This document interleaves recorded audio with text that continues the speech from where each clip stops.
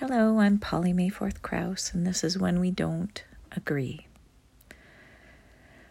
Lord, I've had it with their jabs and diatribes, their mocking and foot stomping and protesting.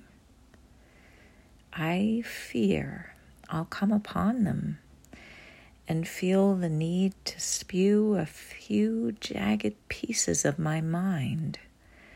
If one could actually knock some sense into another. But you're calling me to be a lover, not a knocker. And anyway, it seems there's no such thing as common sense. Only my sense versus theirs. Can we agree to disagree without derision? I guess it's up to me. I can only orchestrate my own behavior.